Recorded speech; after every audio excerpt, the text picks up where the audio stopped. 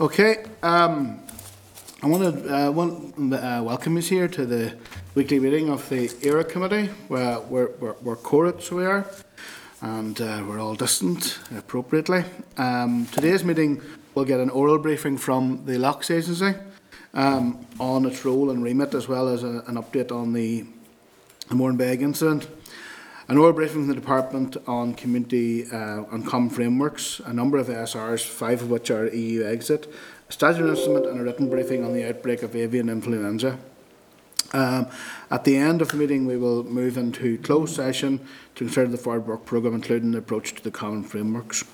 We're ready in open session. So I want to advise members that Claire, Philip, John, Morris and Patsy will be joined by Starleaf. You are very welcome. I want to advise members that, as per the recent letter from the Speaker to all MLAs, every attempt by members should be made to attend committee meetings virtually so as to adhere to the recent COVID-19 advice from the Executive. Can advise members that the committee meeting will be recorded and broadcast throughout Parliament buildings and online, and you can use mobile devices as long as they're in airplane mode and muted. I have no apologies. The Chairperson's business. Members will recall that we cleared a number of letters to issue to Minister Gove, HMRC, Minister Houghton and to their Sports Service. Members are okay to be forwarded the copies of letters to the EU officer, the TEO, Infrastructure and the Economic Committee for their information. Okay. I want to refer members item number 3 in your agenda. I want to refer members to the draft minutes of the meeting on the 14th of January at pages 7 to 14, and the draft minutes from the meeting of the 19th of January in the table of papers. Are members okay if I sign these? Yeah. Matters arising. I'll advise members that there's a copy of the Research Officer's PowerPoint presentation, Agricultural Policy Developments in the UK, Ireland and other selected jurisdictions at pages 16 to 21, which members received a presentation on at last week's meeting.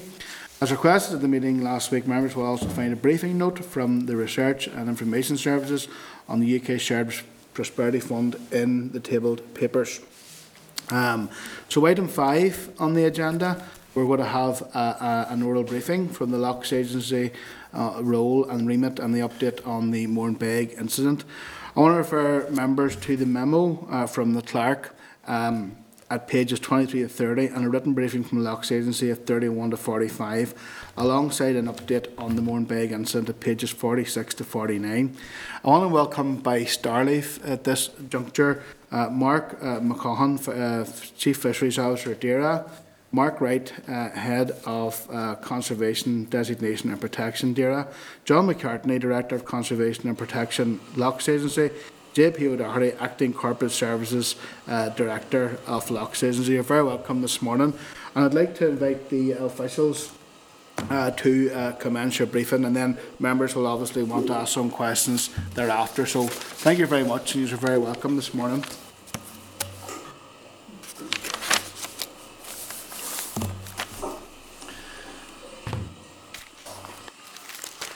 I can't see Mark. But if you want to ask somebody else to maybe make a start. Mark there. Is that Mark there? All right. Yeah. Yeah. Okay, we've got John, Mark. There's a Mark McCaughan. Is Mark not online yet? No. And we have John Right. John McCartney there. Can you guys hear us okay? Yeah, can hear you. Yeah, but do you want to maybe commence your briefing there? Okay. Well, thanks very much and good morning all. I'd like to acknowledge and thank you for your invitation and your opening remarks. As you can see in the detailed report from ourselves, we've continued to deliver our statutory remit during the past 12 months. And indeed, we're continuing to successfully deliver our core functions during the current restrictions in line with the government guidelines. In relation to COVID-19, and John will go into a bit more detail about that, but our fishery protection staff and our scientific teams are continuing to deliver our full range of duties. We removed all our administration functions with ease to working from home. Our offices remain closed to the public, and a plan return to the offices has been put on hold, but it will be kept under review in line with government guidelines. With the reopening of England and the drive by the domestic staycation market, we are expecting an increase in demand for marine tourism and outdoor activities that comply with government guidelines. We saw last year that England in particular has seen an increase in demand, and it appeals to all generations. Private fisheries, angling clubs and tackle shops all reported an unprecedented demand. And the challenge for us is to keep the public hooked on these activities and continue to work and support these sectors to help and develop and promote a sustainable approach to providing great outdoor experiences. A wee bit about our EU funding. We've been successful in securing EU funding as both lead partner and project partner with a number of projects over the years. We're currently involved in 3 projects: Sea Monitor, Catchment Care and Swell. All of these projects, past and present, have enhanced the delivery of our fisheries management remit and developed a wealth of institutional memory and learning. We've provided us with the ability to forward thinking and not only apply best practice in our remit but also influence international best practice. We partner obviously with a lot of agencies and departments and universities within these. Some being Queen's, the Marine Institute, Galway Mayo Institute, the AFBI, University of Glasgow and the University of College Cork. We're continuing to work in partnership with a number of other agencies as well in delivering a range of projects including climate change initiatives. We successfully delivered riparian projects through partnership with NI Water and Woodland Trust. One of our projects in the Faughan Valley has since 2015 seen us plant over 86,000 native trees. Our partnership with the Woodland Trust, we've created a model which will be used to upscale the delivery of wet newts projects across the Foyle and Cairngorm catchments. We're currently working with them now on a 3-year programme to develop such projects and implement them. We've also in the last year developed a new 10-year strategic direction which will guide us and the work of the agency moving forward and discharging our core functions. We haven't deviated from our statutory functions as set out in the Good Friday Belfast Agreement, but it does ensure that we are embedded, that what we're doing in all our projects is planned for the future, and that our staff and our stakeholders clearly understand what our core business is.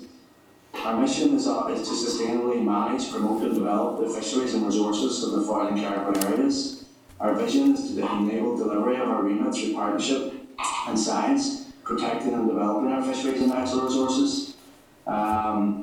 So I hope I've provided you with a sort of sense and scope of what we're doing and our focus at the minute and our commitment to ensure we carry out our remit to optimal effect, working with assistance and support of both administrations, North and South.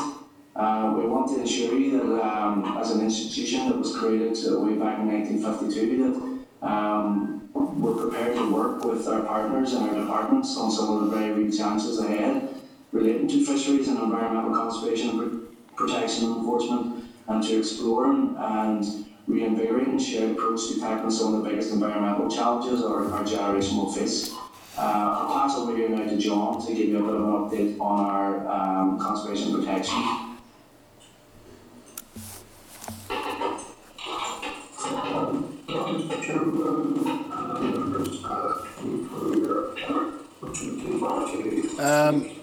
John, we're having difficulty hearing you here. We're having some technical issue here, John. We can't hear you, John, at all. No, can't hear you. Maybe just move on to the DAERA update on Mourne Bay. I wonder, John. Could we move on? And we'll come back to you if we can get this resolved, John. If we could just get the DAERA update on the Mourne Bay incident.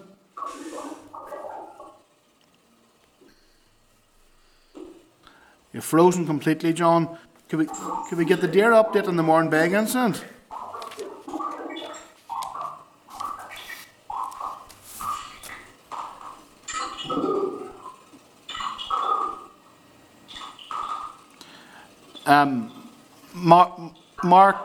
Mark, can you hear us, Mark, right? Mark, would you be in a position to give us an update on the Mourne Bay incident? Because we're not getting John here at the minute. He seemed to have frozen.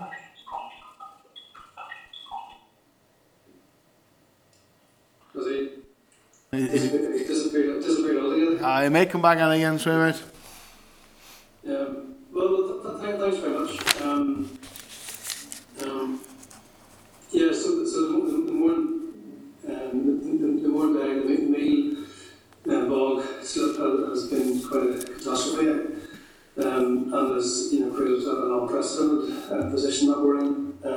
Really, the Lochs Agency, I'm within the department, of course, and the Lochs Agency are the lead in responding to that. And John comes back, I'm sure he'll give us a bit more of the detail. And initially the focus was on preventing any further potential damage. I see John's back in, so I don't know whether, Chair, you want to try and get John back on again? Yeah, John, can you hear us now?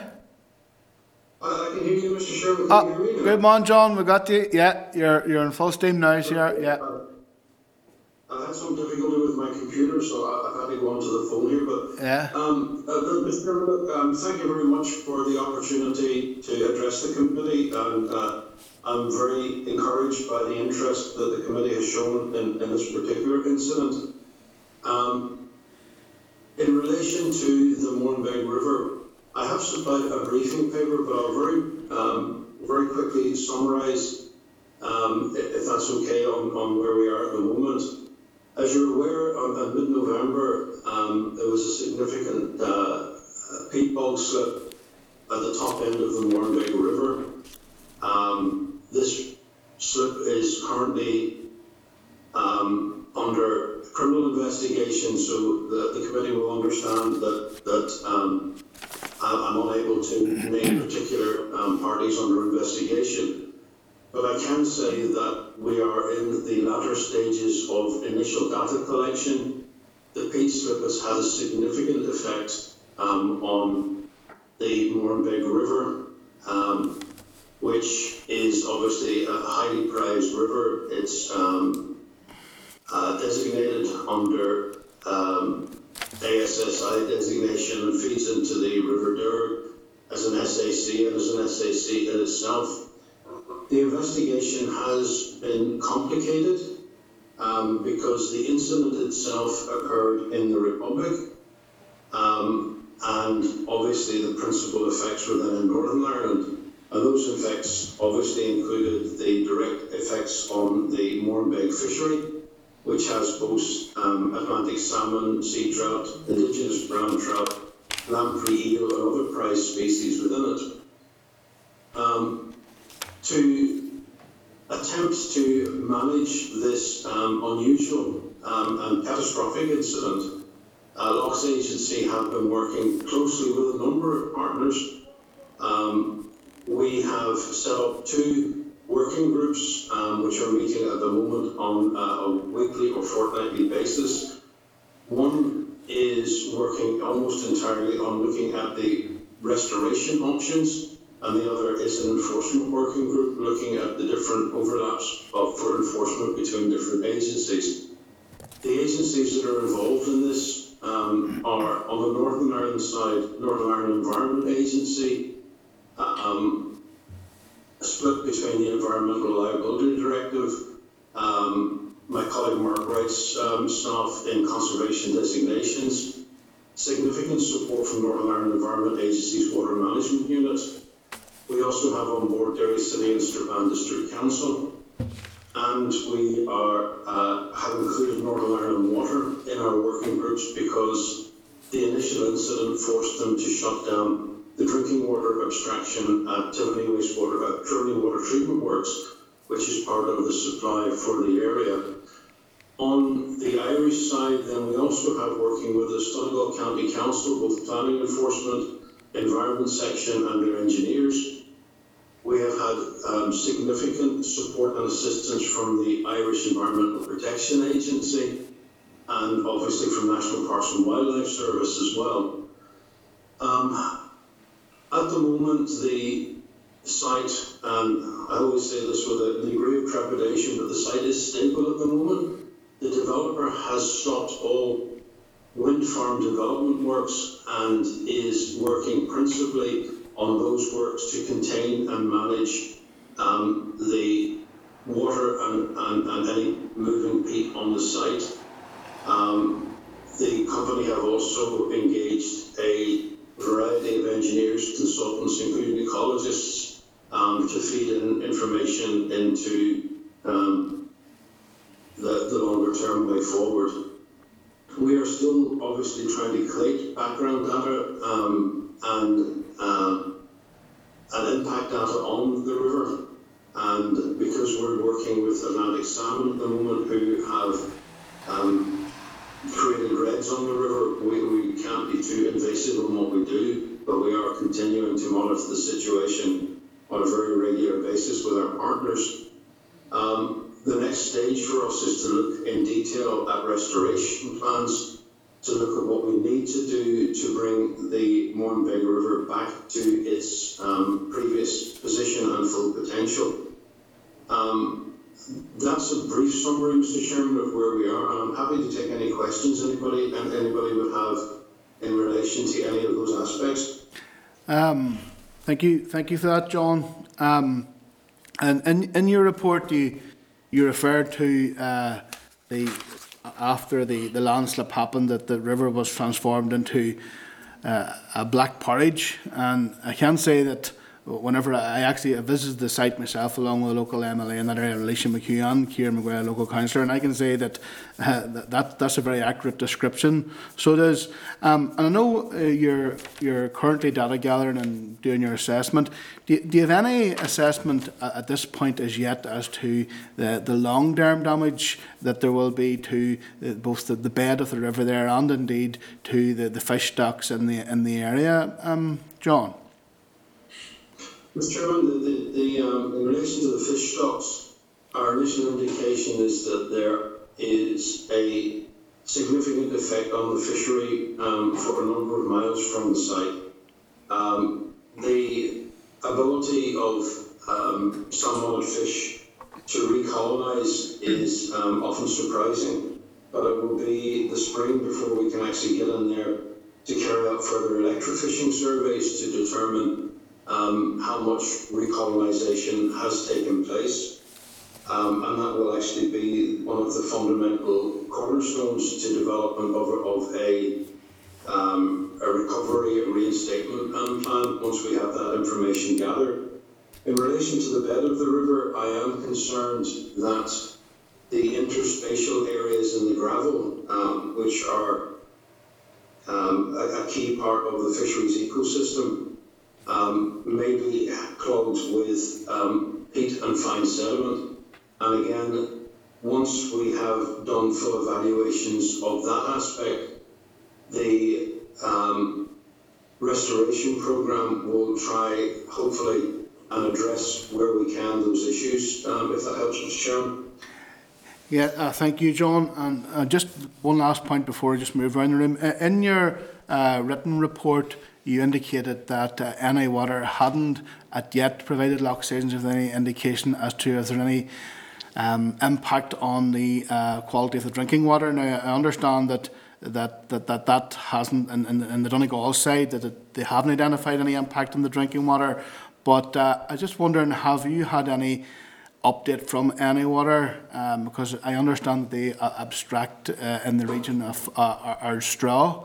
Have you as yet any indication from NI Water as to if there has been any impact on the quality of the drinking water? Mr. Chairman, while I'm not really an expert on drinking water, I am aware that Northern Ireland Water had to shut down their abstraction from the River Derg at Ardstraw for a period of time, and they augmented that with a abstraction point on the River Mourne in Newton Stewart to make up the shortfall in public supply. They have that ability to do that to ensure that the public supply is maintained. I am aware that they have had a number of issues related to both the incident we're discussing today and other incidents that have caused them to augment the supply from the River Mourne. But I don't believe that there is any threat to the public supply or public health, but that really is a matter for Northern Ireland Water to report to the committee. Sure. Thank you, John. Rosemary? Yeah. Thank you very much for your report. Just mine's a broader based question. It's just to ask, do you have any plans perhaps to revisit some of the wind farms that are being established here in Northern Ireland in relation to perhaps what has happened in the Republic?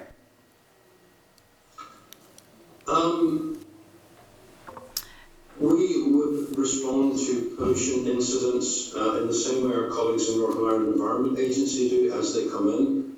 Proactively, we feel that the wind farms that are constructed probably pose a lesser threat than those under construction. However, where wind farms and other major developments are taking place within the catchment, we will and continue to proactively look at those to advise on the ecological sensitivity of the receiving waterways and deal with incidents as they occur, if that helps. Okay, yeah, that's okay. Okay. William? Thank you, Mr. Chairman, and thank you for your presentation. I gather, I was going to ask what steps have been taken to rectify the damage, but what I gather from you, other than monitor the situation at the moment, there's very little you can do. Is that right to the springtime? Is that what I gather, yes? Yes, sir. The difficulty is that in any major incident, the first priority has to be to contain, stop and limit the damage from the incident. And I know that we're into January now, but given the nature and size of this incident, we're only just coming out of what we consider to be a containment phase, where we have been working very hard with colleagues, particularly from Donegal County Council, who have been a great support in ensuring that steps are taken on the site to minimise the environmental impact. And those steps, which, if I could explain, one of the steps is building a series of holding dams. And of course, when we have as much rain as we had yesterday, for example, building a holding dam then takes a substantial amount of maintenance to keep it as a holding dam, and trying our best to ensure that there is no further environmental impact from the site. In terms of the longer term restoration of the site, once we get our baseline information, once we are absolutely sure of how we're going to spend whatever funds that we can find to deal with the issue, then we'll move into that secondary phase. Can I ask this? In relation to the rectifying of the damage and in the future, who is liable for the cost of that? That's a very interesting question. That there are possibilities of civil compensation being sought if a successful criminal action can be achieved. But I understand colleagues in the Environmental Protection Agency in Ireland, supported by colleagues in Northern Ireland Environment Agency in Northern Ireland, are also looking at a route based on the Environmental Liability Directive and the associated regulations in both jurisdictions. Okay, William. Philip?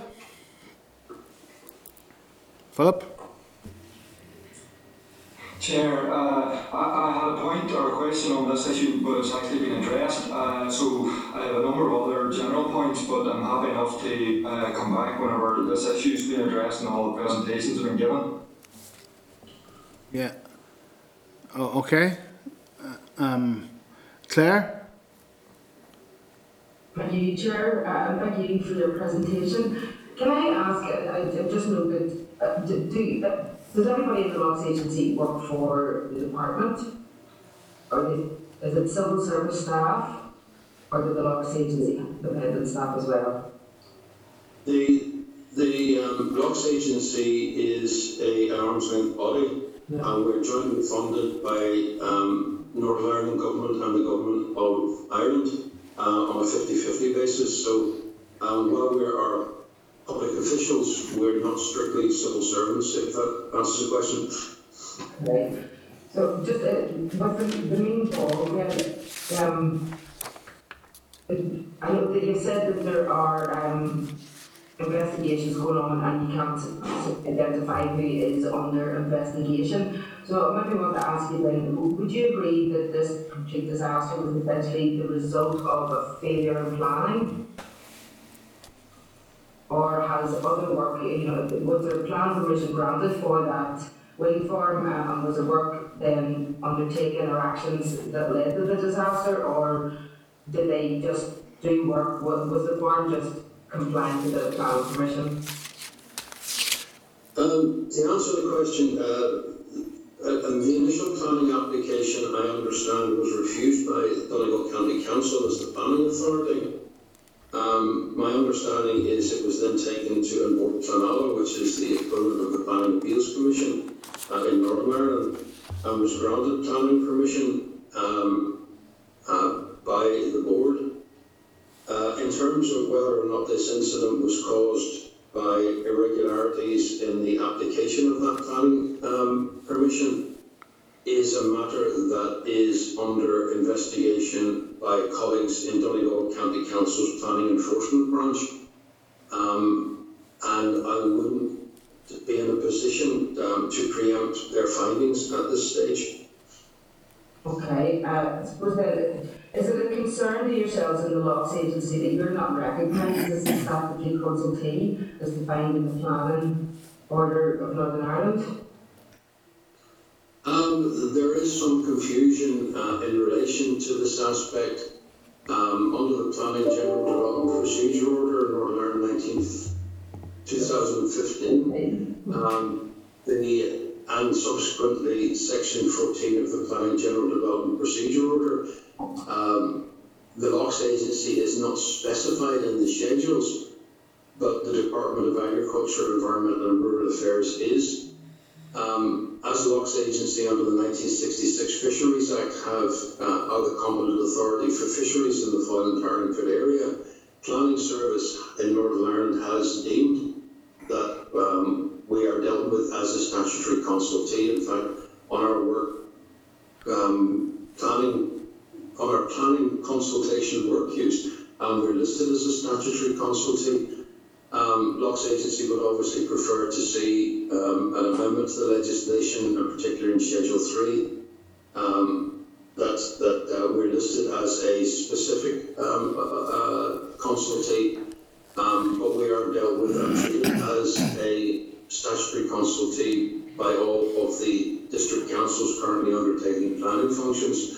I know that the lack of a specific listing for Locks Agency has been highlighted in some other places, and I know that has become an issue. However, in Ireland, under the Planning and Development Regulations 2001, the Locks Agency is deemed as one of the fisheries boards, which make us a statutory consultee for Donegal and Louth by virtue of that.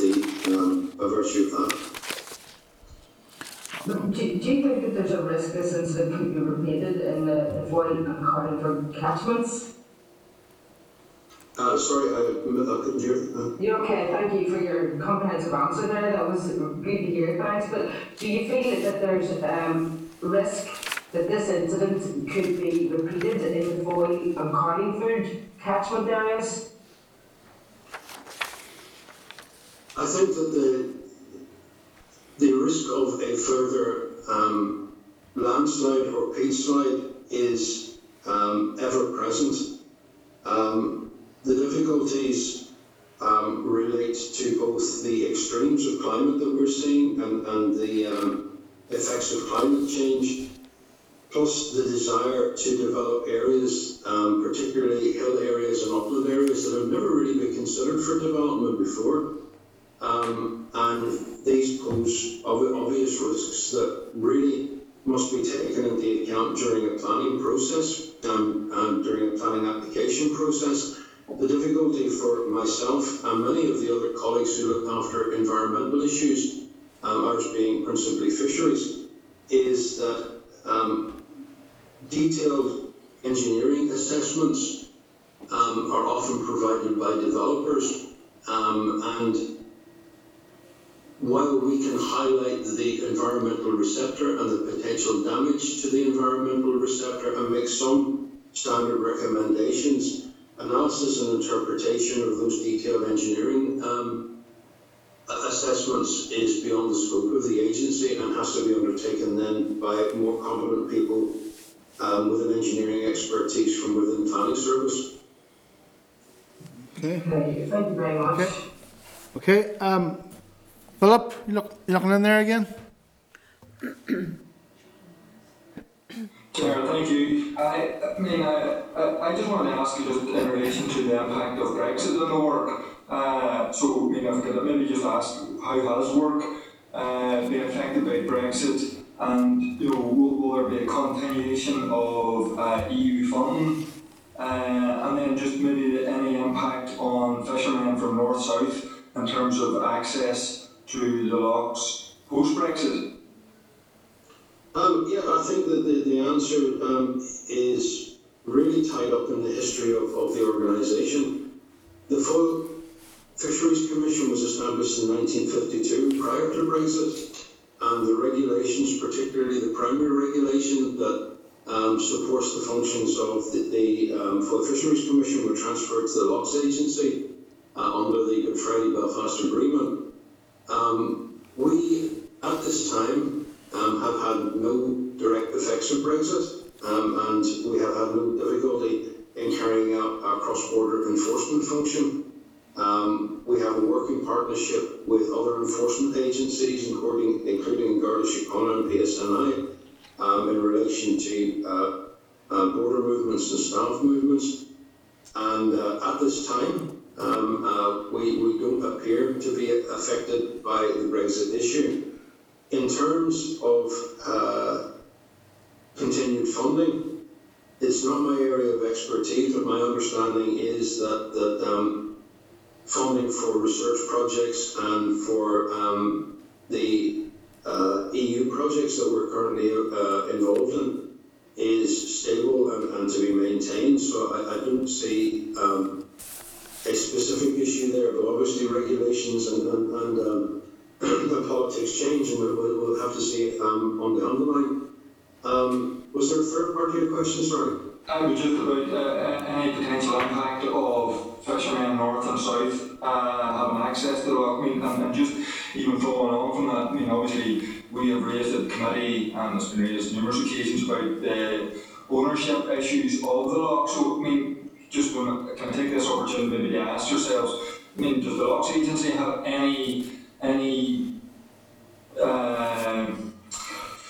view on the ownership of the lock or how to resolve it, or any suggestions for resolving that issue?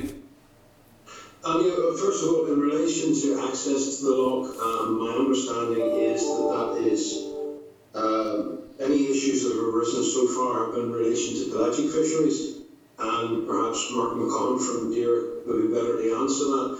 I understand that the Sea Fisheries Protection Authority in Ireland have also had a number of issues in relation to accessing ports, but I think the Minister may have signed a piece of legislation yesterday, which will come into force on the 1st of February, which may ease that. Now, I can't be sure on that because it's a pelagic fisheries issue, and as such, outside of the direct area of the Locks Agency.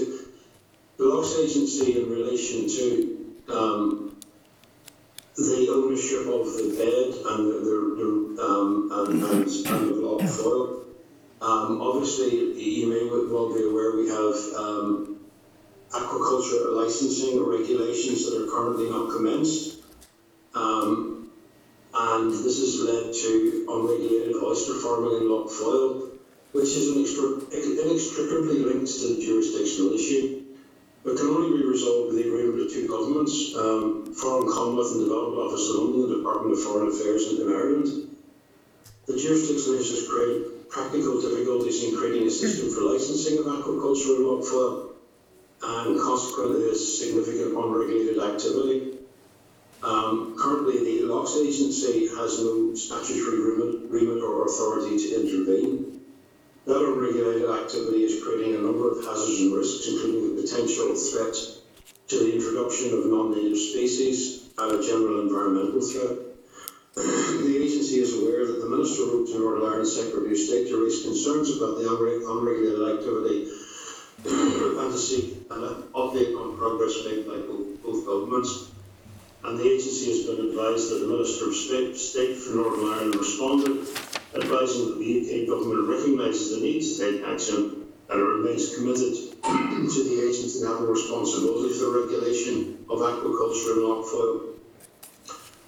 We understand that the letter has advised that the UK government is committed to working closely with the Irish government over improvements to management of the lochs.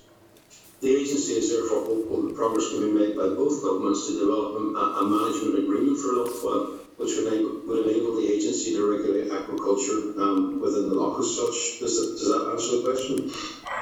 Well, I mean, I understand it is a political. I think that's a similar answer that we got when the question was asked perhaps 6 or 8 months ago, or maybe longer. So I understand it as a political. I mean, it's an issue that does need resolved. And I mean, I suppose from the committee's point of view, we should ensure that pressure is maintained to get it resolved. One final point on another issue. I mean, I was interested to hear JP when he was talking about the just transition and the climate change work of the Lochs Agency. So if there was any other details that you could provide on that work, I think it would be useful as well.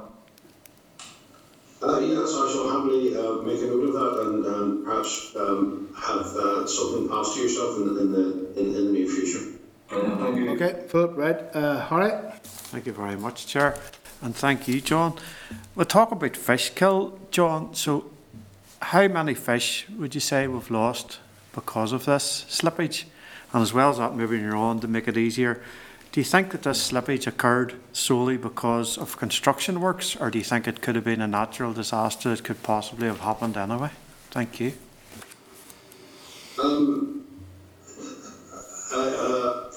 I don't wish to appear evasive, but the definition and direct number of dead fish is part of the criminal case assessment. Although this was significantly affected by very, very high rainfalls, both during and after the event, and the difficulty in recovering fish because of the colour and nature that the water once polluted became. In terms of whether or not this was a natural occurrence or whether it was caused by construction, that is probably the cornerstone of the investigations being undertaken by colleagues in the Environmental Protection Agency, and I wouldn't want to preempt their findings at this time. Yep. Apologies if that seems evasive. How it is, that's okay. Thank you. Thanks, Chair. Just before we move on, John Blair, I think it's important that we should point out that they very much welcome the fact that Minister Poots and his counterpart, Minister McConalogue, met on site to assess the damage to themselves. And I suppose just when we have the public forum here, also to send out our best wishes to Minister Poots as well. We noted from recent reports that he has been cancer diagnosed, so we send out our best wishes as well. So, John Blair.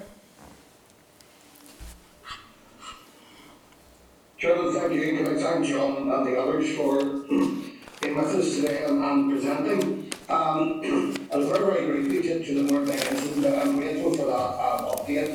We've been very keen interest expressed this committee, and all of our inboxes will have been contacted outside this committee. And I'm very keen that when we move beyond what was described as containment stage, we might be able to be updated further on progress on restoration and obviously pursuit of any legal inquiries that are going on, notwithstanding that the sensitivities around those at this stage. The questions are broader than that issue, but I think we've covered it very well. And the first one is, I noticed in the report to us from the Logs Agency, in a section described as key work programmes, there's reference to marine tourism, but not necessarily specifically angling development. And that's something that's been raised with us by the Ulster Angling Federation and others, as committee members will know. Now, angling development is mentioned elsewhere in the report, so I'm keen to know, outside of this year's difficulties with COVID and public engagement in that regard, what overall plans are there to develop angling in this jurisdiction as a, first of all, recreational activity to be conducted outdoors, and secondly, in relation to tourism. And following on from the tourism issue, second question on licensing. Committee members here will know, and I've referred to it a number of times, I formerly worked for Inland Fishery, that's well known, and I am well familiar then with having to describe to German tourists and French tourists and others that an island this size is 3 separate licensing regimes, and it's a very confusing situation. Has any work been done to try to better coordinate, bring together that system, so that 3 different licensing license systems are not operating on this island and create a barrier to those who want to purchase the license, move between north and south, and fish across the borders of work? If I can say that those issues are outside of my director, perhaps Mr. O'Doherty, my colleague, would have a view on those, if that's... Yeah, well, in terms of angling development, we recently appointed an angling development manager, a temporary one, from within our own core budget and our core staff. So the way we're looking at that is a very holistic approach. We don't just see it as attended events and things like that. We're seeing it more as a partnership and a collaborative working in terms of working with our scientists and working with our inspectors and working with like-minded organisations in the area. We can get you full details of what the proposals are and the plans are in relation to that, but we haven't ignored angling development. We see it very much as a statutory function, and it's something that we're going to look into. We are keen to develop it, hence why we've appointed the angling development manager now for a 2-year period. So there will be a review of angling done, and that will include consultation with all the local angling clubs and any stakeholders that are involved in that. So we're keen to progress that, and it is something we take very seriously. In relation to the licensing, we are aware that with 3 licenses it does create difficulties, and we are open to engaging with conversations with the rest of the like-minded organisations and seeing if there's a way around that. I don't believe there's a quick fix, but we can certainly engage in conversations with them and begin those discussions. Okay, grateful for that. And just to clarify, there's not currently, and there probably hasn't been therefore in recent times, any further examination of reviewing the licensing system as it stands. Well, this is a responsibility of DERA and the Irish government and others as well. It's not simply a Logs Agency issue, and I'm well aware of that. Yeah, so and that's why I'm saying we're keen to engage in those conversations, and there are conversations that probably need to be had, and we will commit to doing that, to certainly getting involved in them. It's probably not a simple fix, but it's something that we can certainly look at. Okay, thank you. Okay, Morris. Yeah, thank you, Chair. Thank you very much. Back to the Mourne Bay. Unfortunately, and a few concerns I have. I read the report and it said that you have access concerning the Mourne Bay into damage caused to the River Durban. Could you tell me what that entails, us about the damage to the native trout population and the migration of the Atlantic salmon into the Durban? Also, what's your initial thoughts on any damage to the spawning beds in the River Durban itself, and has there been any damage caused further downstream? When I say that, has there been any damage to the River Foyle, which is the main river for the migrating salmon, to its tributaries, including the River Durban and into the Mourne Bay?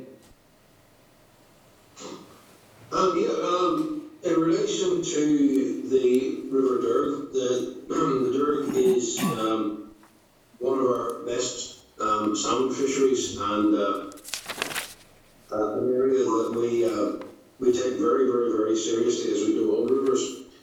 We did note during our evaluations that fish had begun to red on the River Derg, and that even down below the confluence of the Mournbeg River, fish were actively cutting reds and carrying out their normal life cycle activities.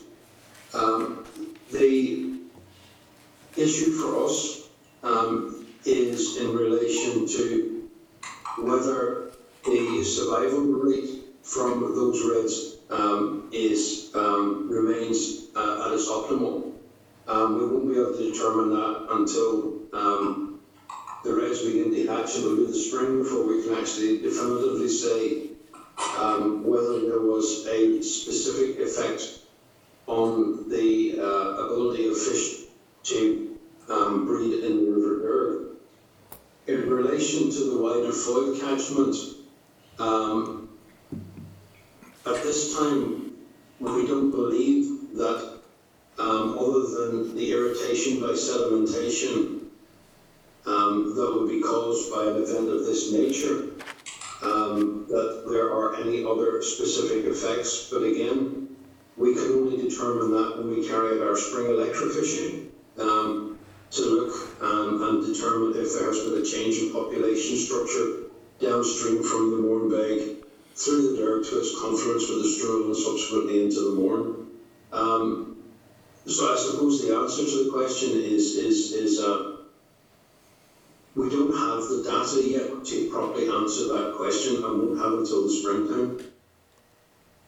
Okay, thanks very much, John, for that there. Just one other wee thing, and it's a wild card, I suppose.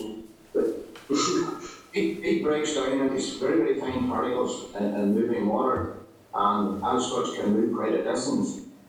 Do you find any sediment has made its way actually into the Loch Foyle itself? And most of the distance, but in the climate we have at the moment and the state of the rivers, the water is very fast flowing. Yeah, I'm sure that all sediment ends up at some point or other into the estuarine area, into the mudbanks and into the estuaries of Loch Foyle. Whether it will change the ecosystem, even with that quantity of material, is probably unlikely. Taking yesterday, I was on both the Fawn and on the Derg, and the water height, as the flood was receding, was carrying enormous amounts of material, both soil and not just natural sediment, and it is part of the natural process. I suppose on a wider point, it really feeds into the issue of the extremes of climate and climate change, in that nature will distribute materials within a river system as part of its natural process. But it's whether that distribution of materials within the river to its estuaries and out into the loch is being widely affected by the extremes of climate change is probably a bigger question that we need to sit back and look at some point in the future. Yeah, John, I would agree with that sentiment. And listen, thank you very much for your detailed answers. That's me, Chair. Thank you. Thank you, Morris. Rosemary, you're looking back in there? Yeah, just one last question, and that's to do with, you spoke about salmon earlier. It's in relation to salmon poaching on Loch Foyle. Do you find that as much of a problem at the moment? If we go back historically to the 1950s, the reason that the Foyle Fisheries Commission was set up was to tackle salmon poaching and illegal salmon fishing, and the Lochs Agency has taken on the role within both the loch and within the rivers. Salmon poaching is always there. It's continuous, and every year we will seize nets, boats, illegally caught fish, and we will prosecute people for illegal poaching as we have done last year and every year since, I think, since 1952. Unfortunately, salmon poaching is just a fact of life that we have to deal with, and we do our best to deal with it as effectively as possible. So, in other words, you're not seeing any reduction in salmon poaching? I wouldn't say that we're seeing a reduction. The difficulty with quantifying salmon poaching is it has to be quantified against the size, nature, and quality of a run of fish. So while we may have had less poaching in years when there was less fish, we tend to get more poaching in years when we have a good run of fish. So the numbers, the various statistics, as numbers often don't reflect the full picture as such. So you would say you have enough powers to help control or try and stop this poaching? You have enough power at the moment to do that? The regulations have worked exceptionally well since 1952. Obviously, like any suite of regulations that are used, different court cases throw up different aspects that are made drivers towards seeking amendments. But the current provision for fisheries protection is working at the moment. Up to today, always. I have to caveat that with that. And just while I was talking here, I managed to find some indication. Last year, we seized 30 illegal nets and 7 boats, and 70 fish. I'm not sure all of those were Atlantic salmon, but it gives you an idea that the salmon poaching continues and doesn't seem to go away. Thank you. Okay, Claire, were you looking back in again, or is that hand up from a previous time? No, I was looking back in. Yeah, Possible, please, no problem, Claire, absolutely. Thank you, and thanks very much for letting me in. I want to stick with the rivers there. We know that the River Fawn, Roe, Finn, Mourne are all under your thing, but we know that they have not met management targets or conservation limits in 2019, and still I think that, as far as I'm aware anyway, the River Finn still remains as a significant concern. And the River Roe and its tributaries to the special areas of conservation is exceeding its critical load for nitrogen deposition. So I'm wondering if you could give us any more detail on why those targets are not being met and if that still continues to be the case.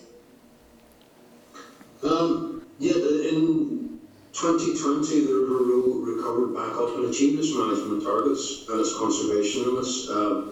It's met its conservation limit in 2019, but didn't meet its conservation limit. The River Finn, unfortunately, is a completely different story, and really the River Finn hasn't done well for a number of years and hasn't met its conservation limits and hasn't met its management targets. And that is one of the reasons that some of the European projects have been orientated towards water quality. And some of the activity on the ground in the River Finn is funded by the European projects in an attempt to improve those.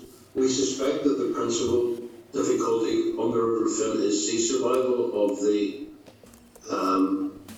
outgoing smolts, which is an international issue rather than a local issue. However, Lochs Agency feeds into the various international protocols. We are working very hard to try and protect the River Finn from both pollution and from poaching, in the hope that we can reverse the current concerning trend in terms of the population. Thanks. We know that last year anglers in particular raised concerns, expressed concerns, that the water quality, particularly in the River Roe, or just the state of the water quality, and they were concerned that there was due to the spreading of waste of land from farming and agriculture. Would you agree, or any findings from your end, that potentially ammonia pollution is affecting the water quality in our rivers, particularly the Roe and Finn, and has that had any impact on salmon stocks? Loss Agency's pollution response is normally for pointed source pollution, where it actually enters the river. The areas of diffuse pollution, of control of ammonia emissions and control of ammonia levels really fall to our colleagues in Northern Ireland Environment Agency. If I could explain it in that diffuse pollution is on such a scale that it doesn't have an acute effect on fish. It may have a long-term effect. It may have a more silent effect. But we have to rely on our colleagues from Northern Ireland Environment Agency to advise us and ensure us that the application of agricultural material to land is both suitable and done within the regulations which they have in place to control it. And with the evidence that you see from your area of work, say that everything possible is being done, or are you satisfied that the work is being monitored? Or are there issues? It would be a question that would be better directed at Northern Ireland Environment Agency in relation to the complexity of both licensing and regulatory enforcement that they carry out in relation to the management of application of slurries and other materials to land. We tend as an organisation, because of the nature of the work that we do, to stay on the river bank, to stay in the river, to work in the river and on the fish. Issues like ammonia and diffuse pollution are not visible and never would be visible until they become such a serious problem that it's too late, if that makes sense. Yeah, it makes absolute sense. Okay, thank you very much, John. Cheers. Well, You go back in again? That's it. Yeah, Harry, go ahead. Thank you very much, Chair. John, I'm just wondering what you could tell me. You received EU funding for a sea monitor project back in 2018. That was a 4-year project. I'm just wondering what benefits that has been to you and what you're using it for at present. Thank you. Again, it's slightly outside of my area of expertise, and I can have somebody send you full details on the sea monitor project. But the fundamental basic principle of the sea monitor project is for us to determine the migratory routes of Atlantic salmon at these different life stages, and to look at where the pressure points, effects, and impacts on them are, so that we can look to see if they can be better managed. The sea monitor project is also is an enormous collaboration with a large number of partners, and there's also included in the monitoring of a wide range of other marine species, many of which have had interactions with the Atlantic salmon. But we're more than happy to send you a full project brief and a project update if you'd like to see one. Yep, I'd appreciate that. Sounds interesting. Yes, thank you very much. Thank you, Chair. Yep. Okay, well, thank you. I have no other members down to speak here, but I'll just, oh sorry, Patsy's just put his hand up. Patsy Malone. You hear me there, Patsy? All right. The detailed information and presentation. Thank everybody for that. Just in summary, if I could ask the presenters there, the departmental officials, what would you regard as the single uppermost major challenge, stroke problem facing you at the moment? From my perspective, and it's only a personal perspective rather than an agency perspective, but I think the biggest challenge facing our river systems and our ecosystems is climate change and the extremes of climate change that we're seeing. I'm sure that thought is probably echoed amongst my colleagues, but I say that's my own personal view as opposed to the agency view. That'll be my view too. Does anyone else want to come in on that yet? Yeah, I'm happy to answer that one. That's a very interesting question, I have to say. But I suppose for me, and again, it's a personal view, it's how we as a society balance the clear impacts that are across our environment and protecting it, but at the same time recognising that we all want a particular lifestyle and a particular type of well-being, and we want to go to exercise and enjoy the outside as well. So it's how the challenge for me is how we balance that in a way that is actually sustainable in the fullest sense of the word going forward. But that's personal view. Yeah, well, I think personal view is good because it informs what we're doing, and thank you for that. And rolling that on through, how do you feel you can dovetail your experiences, efforts and expertise into policy development through the department?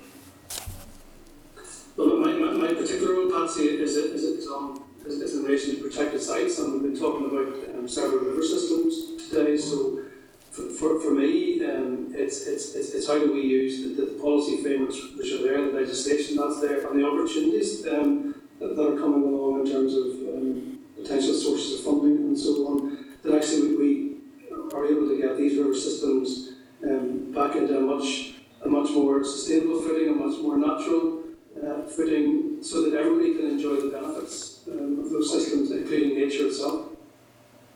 Okay, thank you. Okay. Well, thank you very much for that, Patsy. Thank you. Just before just conclude there, I just want to make a couple of points there. Well, thank you very much for your presentation, and I want to also say that through my own involvement in Lochmacrory, I'm very familiar with the work that the Lochs Agency does in terms of education, outreach, and indeed increasing access to angling and other to rivers and to the lakes. I want to also say that I'm glad that your new office in Oma is progressing as well. And I should say that in the aftermath of the floods in the Nelly area in 2017, Lochs Agency played a fantastic role on the ground, working with those farmers, engaging with them, assessing the damage of it, and indeed had a lot of engagement with one of your officials, Seamus Cullen at the time, who worked very, very closely, particularly with the farming community, who are still obviously labouring under the damage caused from that, and obviously it's something that we've been lobbying the Minister in terms of, looking at supporting those farmers, and that's something that we'll keep going on. But in terms of rolling out that scheme, I'm looking at some of the statistics there you provided. The scheme, the flood scheme that you rolled out, the remedial flood project, 35 kilometres of fencing, 104 access gates. That's a big project, so it is. And Lochs Agency led from the front in that, on the ground in that Glenelly area in the aftermath of the flooding. So you are to be commended for that there, and just want to place on record our thanks and recognition for the work you just did on the ground, particularly at that time. So thank yous very much. Okay then, and sure, listen, we'll be in contact, and no doubt we'll be having future engagements in the time ahead. So thank you, John, JP and Mark, okay? Right. Take care now. Right. Okay, folks, we're moving on to item 6 on the agenda. It's an oral briefing from the Department on Common Frameworks. There's a memo from the clerk and the table papers and a written briefing from the Department, page 51 to 77. I want to welcome by Starleaf Rosemary Agnew, the Brexit Director, Julianne Moorhead, Brexit Senior Advisor. And I'd like to ask Rosemary and Julianne to begin their briefing, and then members will obviously want to pick up on some questions thereafter. Thank you. Thank you, Chair. Good morning. I assume you can hear me okay? Yes, Rosemary? Yeah. Okay. Thank you, Chair. And thank you very much for the opportunity this morning really to discuss the Common Frameworks programme and to try to provide an update on our discussions which we had previously on the 10th of September. You referred in your introduction, Chair, to the written update on the process and the annex attached to that with the current position on each of the frameworks. The detailed responses to your questions regarding the frameworks have been provided by the actual DAERA policy leads, and it's my intention this morning really to provide you with an overview of the development process and the next steps, not the details of each framework, that will come later. So as the committee is aware, the process for Common Frameworks is to set out a common agreed approach to how the UK government and the devolved administrations will work together in areas that were previously governed by EU law but are within the competence now of the devolved administrations. So as a consequence of a reclassification exercise that I referred to in my previous update, DAERA is the lead Northern Ireland Civil Service Department for 15 of 39 frameworks. 13 of the 15 are within the EFRA or the DEFRA-led area, and 2 are within the BEIS portfolio. Frameworks, as the committee will be aware, are designed to meet the principles agreed by the Joint Ministerial Committee on EU Negotiations, which were later endorsed by the Northern Ireland Executive. These include things like ensuring that the arrangements support the effective working of the UK internal market, the management of shared resources, the ability to sign new trade deals, and the meeting of international commitments, just to give a few examples. The frameworks also respect the devolution settlements and maintain levels of flexibility for different approaches within each region of the United Kingdom, while allowing also for divergence where it's appropriate, and acknowledging very specifically the different circumstances apply to Northern Ireland, given that the Northern Ireland Protocol applies to Northern Ireland and we remain aligned to EU regulations for goods. It's important that a UK approach to frameworks is maintained and that Northern Ireland interests are accounted for, even where the operation of the framework could be at a GB level, and that's very important given the extent of NI to GB and GB to NI trade that currently exists.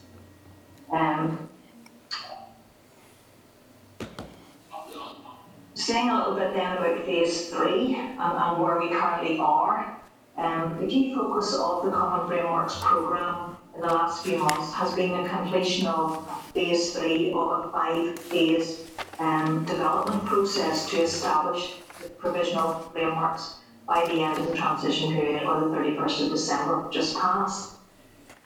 The provisional frameworks are minimally operable frameworks that have undergone collaborative policy development, peer review, and where appropriate external sector-specific stakeholder engagement.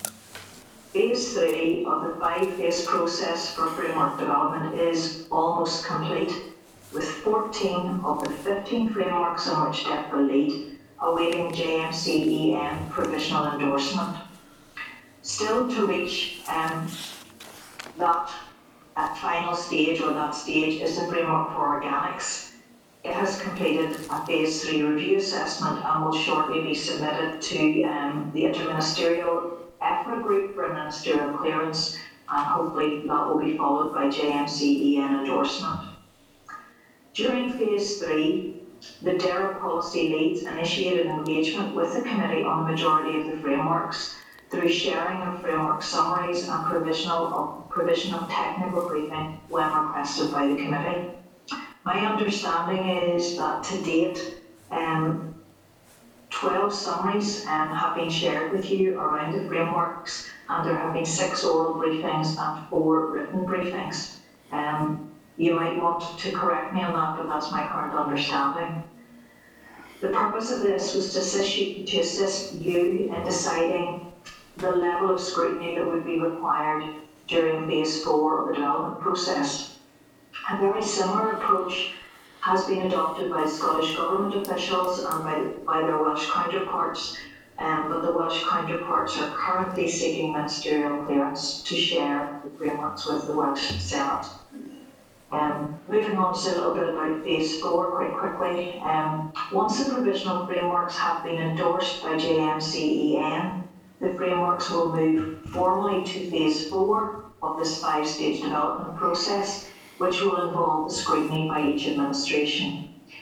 It would be our intention, subject to agreement across the other administrations, to share the provisional frameworks with the committee once JMCEN ministerial confirmation is received.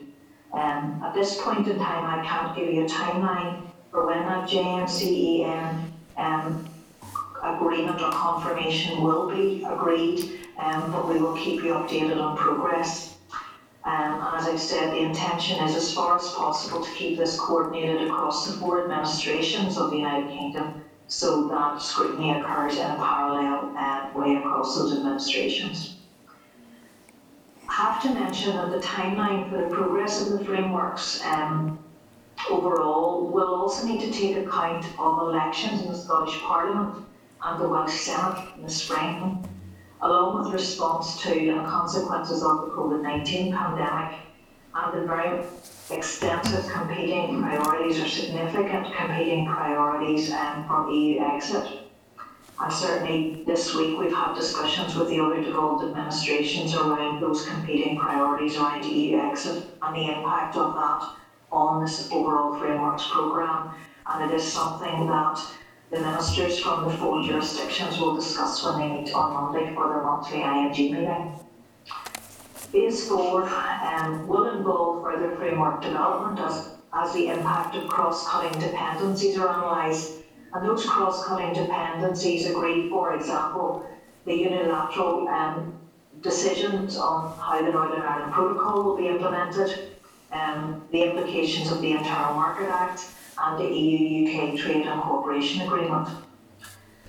Conclusions of the review of intergovernmental relations, known as the IGR review, which was commissioned by the Joint Ministerial Committee in 2018, will also need to be considered in the context of frameworks. Now, unfortunately, that IGR has not yet reported, so the conclusions of that review are unknown at this point. So for some of the frameworks, also further stakeholder engagement will need to take place during phase 4. And parliamentary recommendations to finalise the individual frameworks and the approval process prior to the implementation will require ministerial agreement, Northern Ireland Executive Agreement for all cross-cutting frameworks, and JMCEN confirmation. Having said all of that, Chair, I come towards the end of what I want to say as part of my introduction, and I apologise for talking about all of these phases, but it's really been critical to try to get an understanding of where we are and understand the overall process. So following completion of phase 4, we move to phase 5, which are the post-implementation arrangements, and alongside of that, any arrangements for review. These will vary between frameworks, and details continue to be developed, and again we'll keep the committee updated as those become available. So Chair, thank you for your time. I'll finish my introduction at this stage, and Julianne and I are happy to take any questions you have at this stage. Thank you. Thank you, Rosemary. Rosemary, I'm hearing myself come back, reflecting back here.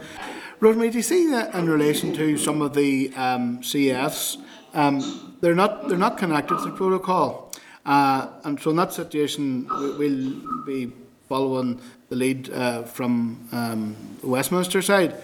Now, see in a situation where the UK will diverge, say, over time, what impact could that have for certainly our relationships across the EU and indeed across the island here?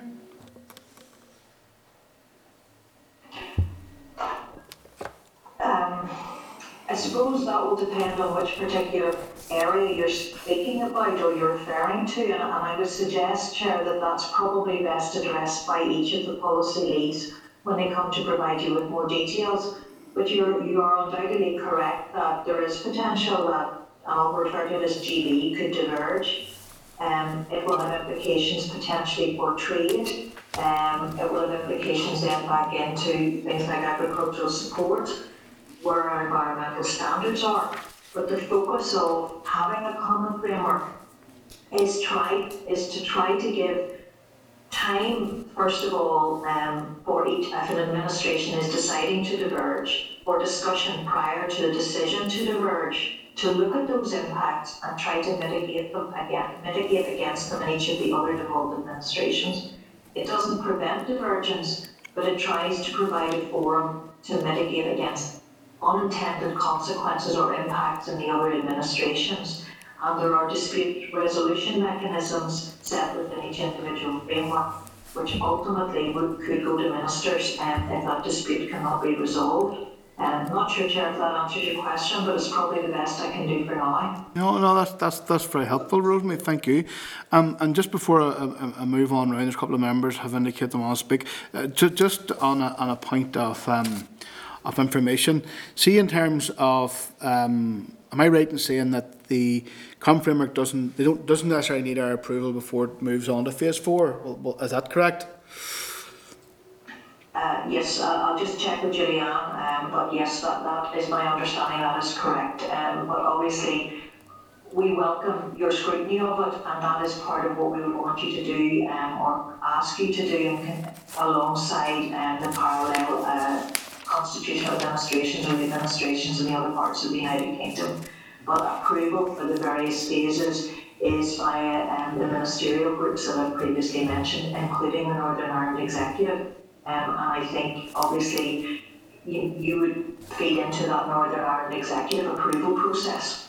Okay, thank you. Thank you, Rosemary. John?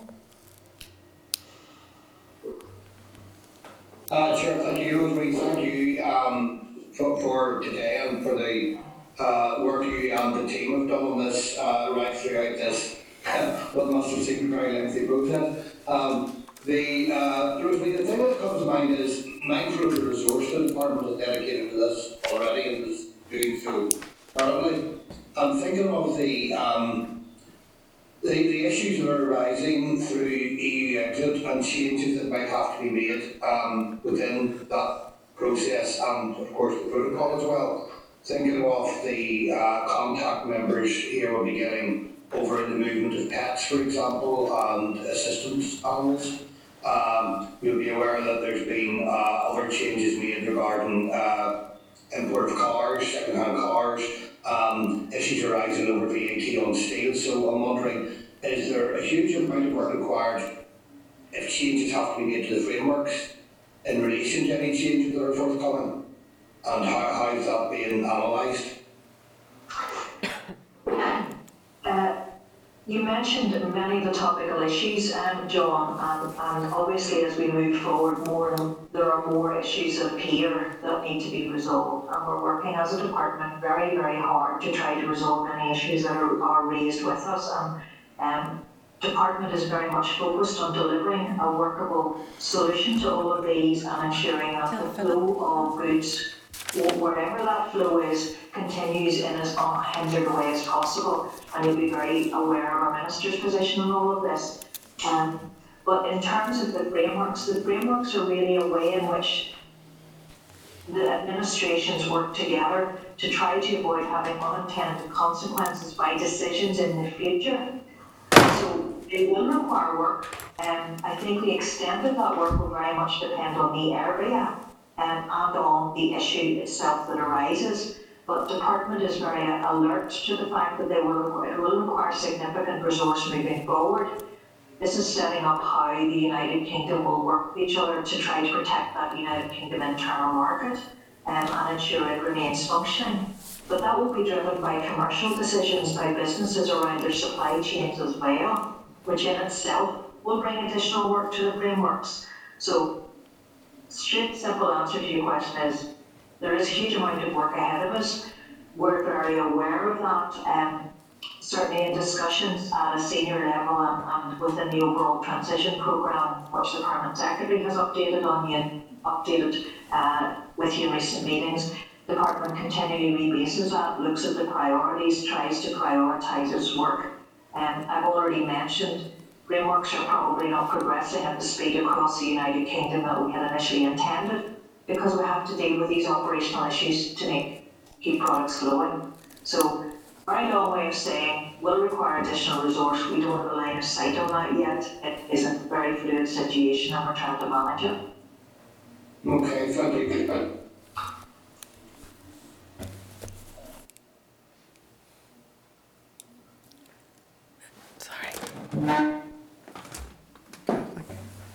Philip McGuigan is taking the chair. Can I ask Comms to bring Philip in as chair, please? Thank you. Thank you, Stella. Harry, you're next. Yep, appreciate it, Philip. Thank you very much. I'm just wondering, Rosemary, do officials have any feeling for which of the 15 frameworks may prove most burdensome for or difficult for DAERA to operate or implement?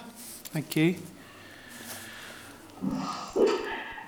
Probably now, if Harry, I would just be giving you my view or my personal view at the minute. If we look at the ones that have the biggest impact around the issues that concern us most, there are a number of environmental frameworks, and particularly if other regions in GB would diverge, and those would cause us some issue, particularly given the direction of travel that has been outlined that as a department and as a Northern Ireland executive we wish to move. I think as well the fisheries framework in itself is difficult, given that there's no real boundaries in water. Water doesn't have a line. And I suppose I have to say the agricultural framework could potentially cause us some difficulties, given the likely divergence that will appear as we move forward on future agricultural policy in the different areas of the United Kingdom. Julianne, I don't know if you want to add anything to that, or anything that you're aware of in relation to any other potential difficulties. No, Rosemary, I agree. We do have some priority frameworks that we have listed in relation to importance to trade, but I agree with your assessment. Okay, thank you, Julianne. Thank you, Rosemary. Okay, thanks, Philip. Okay, thank you, Harry. William, you're next. Thank you, Mr. Deputy Chair, and thank you for your presentation. In relation to internal market within the UK, we know how vital that is to Northern Ireland, given that a vast amount of our produce goes to the mainland. And the difficulties, we don't seem to have as much difficulty at the moment there, but the difficulties seem to be the other way around. Imports, bringing material and goods back into Northern Ireland. What's your view on who... I'm just giving you an instance of one farm supplier contacted me the other day, and the cost, he brings in 8 tonne of dog food per month, and it's now costing him £200 extra, £25 a tonne extra to import that. Who's liable? Is the UK government liable to cover the costs, the extra costs involved? There was a sort of a promise made at one stage. Do you know, is that right or not?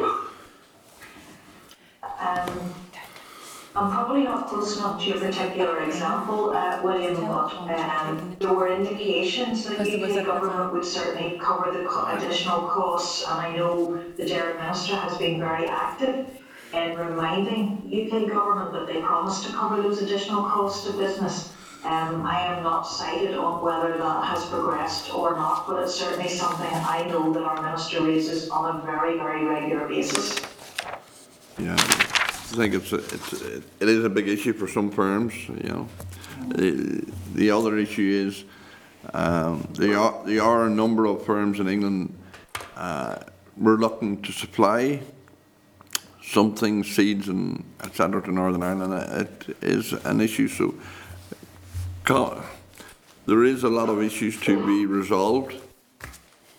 Yes, William, I do agree, and I think in my answer to one of the other members, we do recognise that there are issues, and it's only when you get to that particular good, I call it good, whether it be, as you mentioned, a vegetable seed or a dog food or cat food or something else, that you totally really understand the impact of the change as a result of the end of the transition period and the implementation of the Northern Ireland Protocol.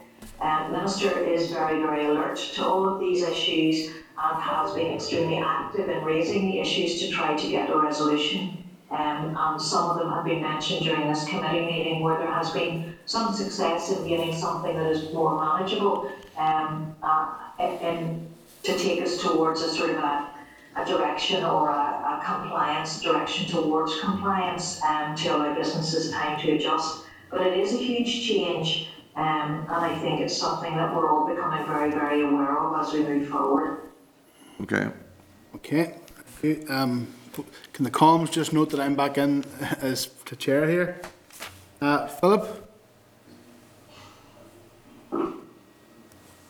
Chair, thank you for getting me in. Just the witnesses have said that there are frameworks, there are priority frameworks regarding trade. Can I just ask what those are? Certainly, Philip, if I could ask Julianne just to give you a list of those. Certainly. Chemicals and pesticides, fisheries management and support, resources and waste, plant health, emissions trading scheme, agricultural support, plant varieties and seeds, and animal health and welfare, and those are in no particular ranking order. And I think if I could just add to that, Philip, those were also agreed as priority frameworks by the Northern Ireland Executive. And certainly if that information isn't with the committee, we're very happy to follow up with that list, and we can provide that list to committee members. Okay, I think that would be useful. Thank you, Chair. Thank you, Philip. Rosemary? Yeah, thank you, Rosemary. Thank you for your presentation. What is the impact the protocol's going to have in respect to the frameworks process, particularly if the framework is going to be a GB framework? Will DAERA have any impact into it? Thank you, Rosemary. Obviously, we want still to be engaged if it is a GB-only framework, but we very much recognise that the requirements of the protocol could result in divergence, as we've already mentioned, between Northern Ireland and GB over time. As the rules in Northern Ireland change in alignment with EU and GB rules change over time, because even within Northern Ireland the rules will not remain static over time. We will have to remain aligned to the EU. So there is very much a potential for divergence over a period of time. Exactly how the protocol will impact on the common frameworks and their operation does need much further detailed discussion and consideration, because as you're aware, many of the decisions around the implementation of the protocol come very late in the day, and the agreement on the EU-UK Trade and Cooperation Agreement also came very late in the day. But in broad terms, the frameworks help to manage any potential divergence between ANI and GB in two ways. The first of those is where one or more of the administrations in GB propose a change in rules in a way that will not be possible in Northern Ireland. The common framework is intended to provide a governance structure and a consensus-based process to consider and manage that divergence over time. So it's really this discussion that I referred to earlier. As the rules evolve, really in both under the protocol or under the EU, and GB decides if it does to diverge. Secondly, where rules in Northern Ireland change in alignment with the EU, frameworks should form the basis of a mechanism to ensure consideration by the four administrations of any changes taking place in Northern Ireland and any potential impact that would have on GB. So it will work both ways, is really what I'm trying to say to you. But the processes are there to try to discuss and manage that at official level, then at a senior official level, and ultimately at a ministerial level. And those processes are set up within all of the frameworks. Okay, thank you. And in relation to those common frameworks, what ones do you see that are most likely to be affected by divergence? I suppose I would have to say most of the priority ones that Julianne mentioned, but if we particularly look at the ones that I'd mentioned previously, the environmental ones, where there are lots of EU regulations, although there is a non-aggression clause in the EU UK Trade and Cooperation Agreement, which at least should keep GB at the same level as it is currently, but if EU moves, Northern Ireland will move with that under EU regulations. Equally, there are all of those that relate to trade, and Julianne has given you those priority frameworks that are impacted by trade. So I think there's potential for any of the priority ones to be impacted by divergence. Yeah, and then as a follow-up to that, do you think it'll make the European Health Certificate or the Customs Declaration processes more difficult? I think I would have to say an answer to that. I hope not, and we just have to probably wait and see. Thank you. Okay, thank you, Rosemary. And Claire? Thank you, Chair. Thanks, I think, Rosemary, you've pointed to a few issues in terms of even delivery or getting the agreement or how slow this process has been. And I'm just sort of then thinking about the EU-UK trade deal that was signed off on the 30th of December last year there. Does that have an impact on the framework process specifically? And do you feel that it may cause the four administrations to revisit any particular areas of the frameworks? I think, Claire, it doesn't change it per se, but it changes the context in which the framework will need to operate in. So it changes the context, as do the decisions around the implementation of the protocol. So the overall context has to change, and obviously, as business areas move forward in their discussions on policy areas on particular issues, I think it will need to be brought in, and it will need to, it will impact perhaps not on how the framework operates, but on the decisions that are necessary as part of the framework process. Because the frameworks are really a process by which the four administrations of the UK will work together to try to mitigate against negative impacts or unintended consequences, primarily on each region or each other. So the process won't necessarily change, but the context of the process has changed as a result. Yeah, so then I'm putting that in the context. Then we have Scotland and Wales going to elections next year, and they will have, whatever results they bring as well. Are you foreseeing that post-elections there, that the context could change again, and then the following year Northern Ireland's going to have elections, we're going to have assembly elections here, and then we're moving into another electoral cycle for Westminster, so there's continual electoral cycles. Do you see that that's going to continually change the context of the frameworks, or is that something that's being considered? Well, first of all, it will change the context, because obviously, depending what happens in each administration, different political masters have different directions of travel. So it will change the overall context. It won't necessarily change the process, and that's why during my introductory presentation to you, I talked about a review. So there will be review phases put in at different stages as to how the frameworks are actually working in the different contexts. But it's an overall process by which there will be open and frank discussion, firstly between officials as to what's going on in each administration, then through senior officials and through IMG, really to try to mitigate against any unintended consequences. And the context, while it's changing all the time, doesn't change the process that is caught in the middle of all of this, if that makes any sense to you, Claire. I don't think it makes much sense to me. No, but then I suppose my final point on that one is, how workable do you really feel, or how sustainable can these frameworks be? If the context will be continually changing, if it will be continually reviewed and revisited, do you not find that this is going to be a burdensome process? I'm just foreseeing, right across the UK regions, if we're constantly reviewing, revisiting, changing the context, looking at where each administration priority lies, how sustainable and workable will any of this be? But I suppose in reality, Claire, time will tell on that. And to try to give you a bit, I suppose, more reassurance, the one that I lead on is the agricultural support one. And that's probably the one I can talk about in a little bit more detail. Already, under that agricultural support framework, we have set up a policy coordination group where the 4 regions in the UK talk about what they might be doing, or will talk about what they might be doing in future agricultural policy, to look at, first of all, their directions of travel, where there could be a positive impact on the other administrations or where there could be a negative impact. There's also another group which will be set up called the Market Monitoring Group, which will look at the impact of any, or the potential impact of any changes on policies on the market prices of the various agricultural products.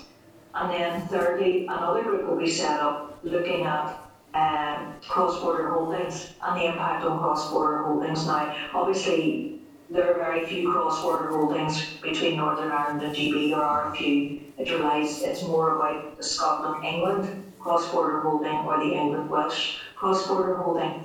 But there are groups set up underneath it, at least to have conversations well ahead of time to try to avoid unintended consequences moving forward. I think in simple answer to you and your direct question, we will only find out in time how well these work or don't work. But there must be something, because at the minute, we are still part of the United Kingdom. We have to align to EU rules for goods. And previously, we were the United Kingdom because the EU policy was repatriated to the UK, and now these are coming into devolved spaces. So we must just tread cautiously and carefully. But the Common Frameworks is a process around how we try to manage divergence or dispute resolution, rather than the policy per se. So I hope that's helpful, Claire. What was helpful for you, Rosemary, more. But see, in terms of the cross-border element, you're talking about the cross-border stuff at the GB level. How much, or if at all, would the Irish government have to be involved or engaged in terms of the Irish cross-border elements of it? I mean, we were, for example, just hearing from the Locks Agency there, and that's huge amount of work and issues that they deal with for Northern Ireland, but also with the Irish government. Is that creating extra complexities with the frameworks? Yes, and you're absolutely right to raise that, because I only heard the end of the Locks Agency presentation there, but as the policy teams move forward in developing the frameworks, they have to consider Northern Ireland and ensure the framework isn't at odds, for example, with the Belfast Good Friday Agreement, and it doesn't conflict with decisions taken by the North-South implementation bodies. That's part of the overall context they have to work in. And these questions, along with others about the position of Northern Ireland, were actually tested in a review process, an independent review done by assessment panels at the end of phase 3, and a series of questions were posed to each of the framework leads around that as to how they were going to handle that. My expectation would be that if the committee are to receive oral updates on each of the individual frameworks by the business areas, that will be covered as part of that presentation in detail about that framework. But it can't be left out, because it doesn't make sense to leave it out. Okay. Good luck. Thank you. Thanks, Amanda. Thank you. Morris? Yeah, thank you very much, Chair. Chair, just a comment really on the various phases. I mean, the 21 days I don't think is realistic. And if there's going to be elections in Scotland and Wales, that may give us an opportunity to extend our 21-day limit. That's the way I read it anyway. That we can maybe extend that a bit more time to scrutinise these things. I have concerns with the protocol. I'm sure we all have. But one of the main reasons many people voted to leave the EU was because of the bureaucracy and the red tape and the cumbersome nature of the EU. Can I ask, on the convergence are we still going to be burdened by that red tape and bureaucracy from the EU, and further impeded by further red tape and disadvantage from the Northern Ireland Protocol, or the Ireland Protocol? it seems to be that Northern Ireland are going to be disadvantaged on two sides. On the EU side, which we have no control over their legislation, and the GB side, where we have now got a barrier between ourselves and the rest of the mainland. As you're aware, Maurice, because Northern Ireland is under the protocol, we have to align to EU regulations. But we are outside of the Common Agricultural Policy and we are outside of the Common Fisheries Policy.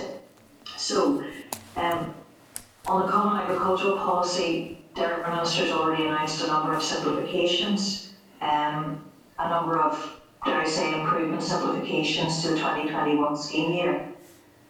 Because moving forward, we will have our own agricultural policy and our own, hopefully, agricultural regulations setting that forward. Equally, the same should apply to the Common Fisheries Policy. But having set that aside, we still have to remain aligned to EU regulations. We are under the Northern Ireland Protocol. In Northern Ireland, we are treated as if we are part of the EU single market, whereas GB is now a third country. So there are still processes which legally have to take place in order to meet those regulations. And that's where certainly all of you as committee members are now aware of checks on various things that perhaps didn't receive checks before coming into Northern Ireland. So I think there's still an element of EU bureaucracy which will remain because we are aligned, and equally we have to remain aligned as we move forward unless the Northern Ireland Executive decides in 4 years' time to vote that we come out of the protocol. We will remain aligned. One of the big areas coming forward is the new EU Animal Health Law. I'm not sure if the committee has had an update on that yet, but that will bring new requirements under EU Animal Health which have to be brought into force in Northern Ireland and not in the rest of GB. Yeah, thanks very much. It doesn't make any easier and makes the problems go away. What you're saying really, in effect, is that if the EU change their legislation through divergence, that we and Northern Ireland, without having any input to those change in regulations, are then to be bound by those regulations. What you're saying is the EU is Germany and we're Poland with an overrun, basically. Well, I won't comment on Germany and Poland, but you're absolutely right. Under Northern Ireland Protocol, we remain aligned to EU rules, but we have no input, as we did have previously via the UK as part of a real member state, into how those are changed.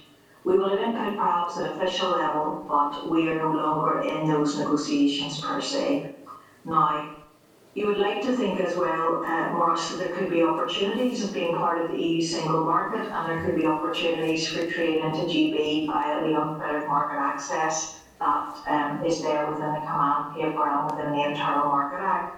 So you would like to think that moving forward there will be opportunities both for businesses to trade in both directions and to enhance that trade, but I can't go away from the fact we remain aligned to EU regulations and we need to comply with those, and we have lost our main voice in the negotiations with those regulations or the formative stages of those negotiations moving forward in terms of what those regulations will say.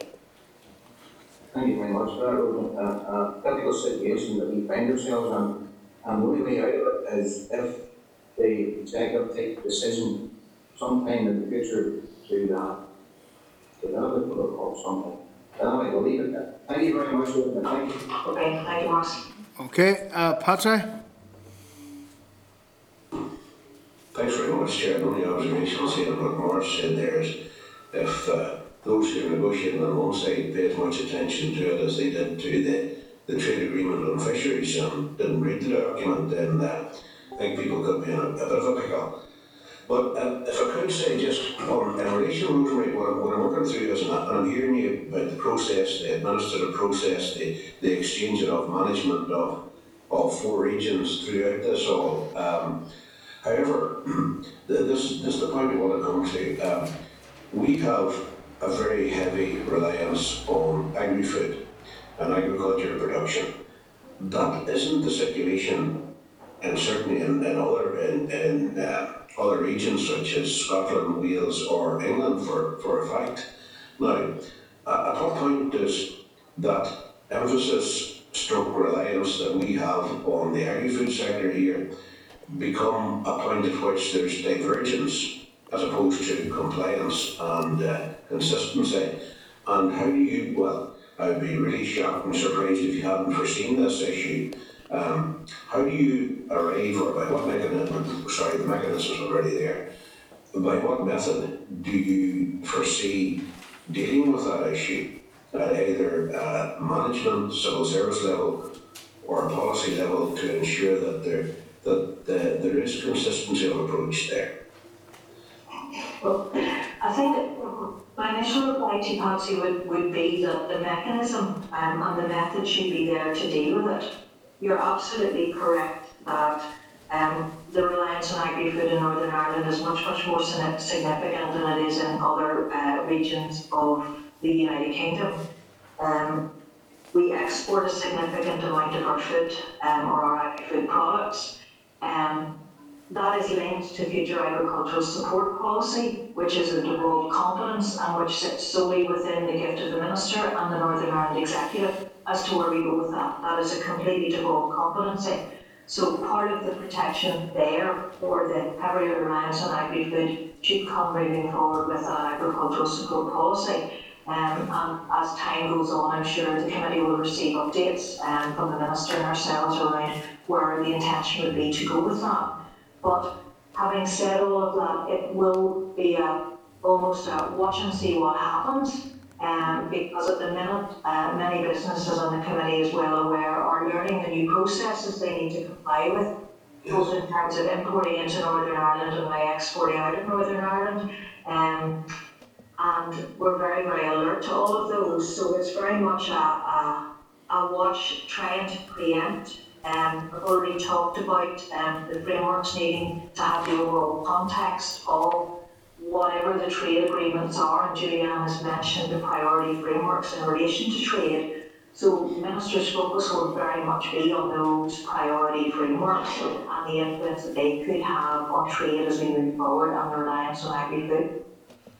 Can you give me a few examples of what you may have preempted in regard to this particular issue? Well, I think we haven't necessarily preempted anything because we are still moving forward, but to give you a few examples of what would be in my thoughts as we would move forward, we need to protect the export markets that we have for agri-food moving forward. We need to ensure that material that those just-in-time deliveries can move forward, and they are part of ongoing discussions even now within sort of a common frameworks arena as to where those, what we need to do to mitigate or to better alert businesses to what needs to be done. So there are impacts. Obviously, the protocol and what it requires, as we've already talked about, and the relationship with ROI also needs to come on board, and there are a number of discussions initiated through the North-South mechanism that exists to take that forward. So I'm not perhaps giving you examples because I think they're specific to each individual framework. I would suggest that as we move forward, you actually ask the policy leads on each individual framework that specific question as things progress. That's grand. Okay, thanks, Mary. Okay, so folks, as we have no other members down looking to speak, I want to take this opportunity to thank Rosemary and Julianne for your contributions this morning, and no doubt we'll be hearing from you again. So thank you. Okay, folks. No problem. You're very welcome. Okay, folks. I'm going to move on here now to item 7 on your agenda. It's a departmental written briefing on the horses regulations 2020. The memo from the clerk is page 79 to 80 in the papers from the department 81 to 86. I want to advise members that the committee first consider the regulations at our meeting on the 10th of December, when we agreed that the committee was content with the merits of the policy and it should move to the next stage. The regulations will amend domestic legislation relating to equine access to competition to enable DAERA to reserve a portion of the prize money from certain categories of competitions for specific purposes, and will introduce Council Directive 94/2080C, which prohibits discrimination in relation to equine competitions with regard to the rules of entry, judging and awarding of prize money. The regulations are subject to negative resolution, came into operation on the 31st of December 2020 and are in breach of the 21-day rule.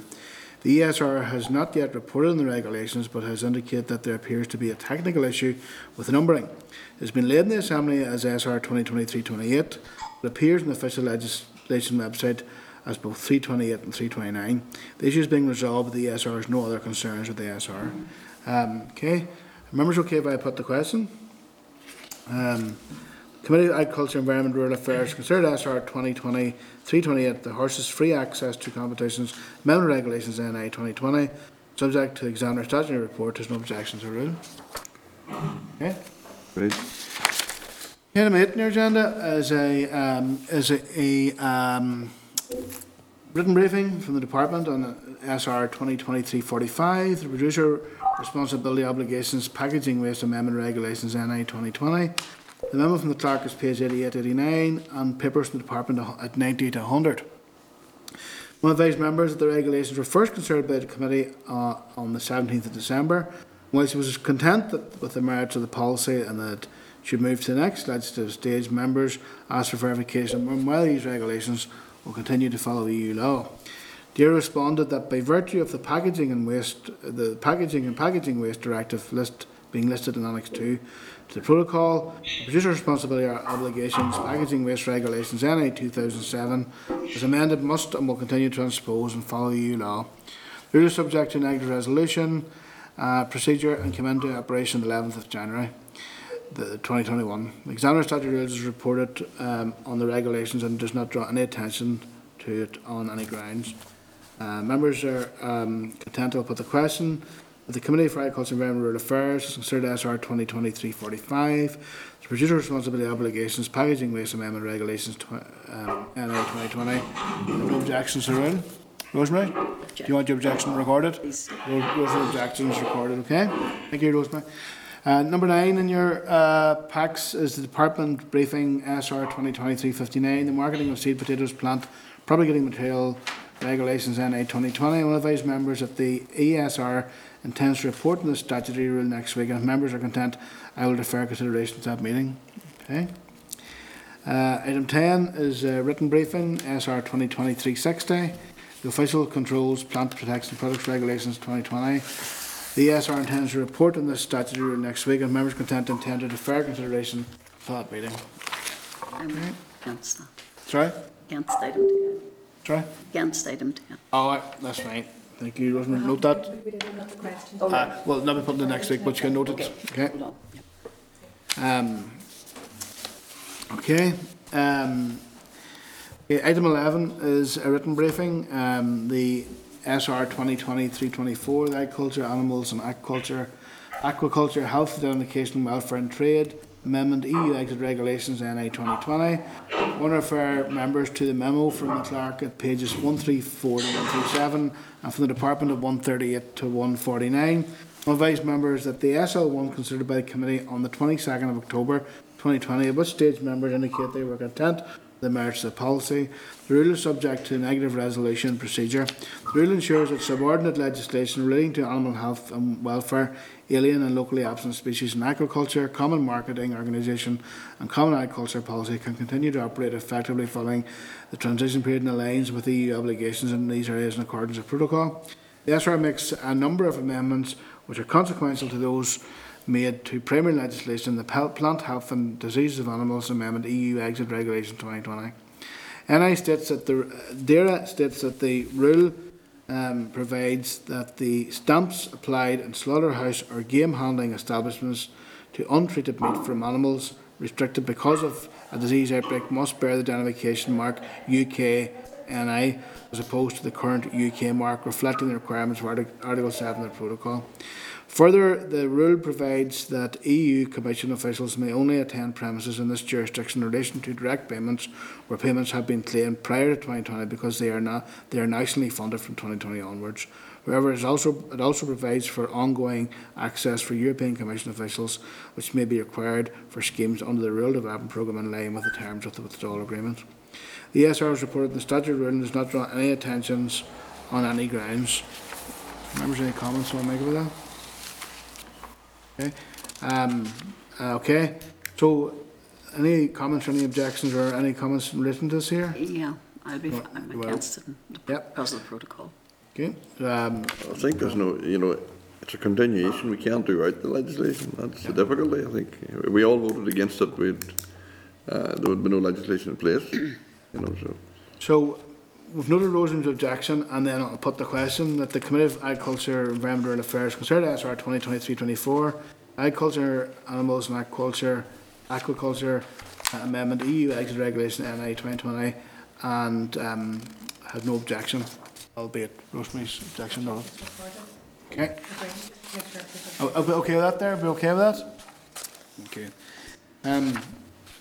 Item 10 is the item 12 on your agenda. Yeah, item 12 on your agenda is the SR 2020-353, the Animals Health Identification, Trade and Veterinary Medicines Amendment EU Exit Regulations NI 2020. The ESR intends to report on the statute rule next week, and members are okay. We will defer considering this until next week when the Examiner Statute Rules reports.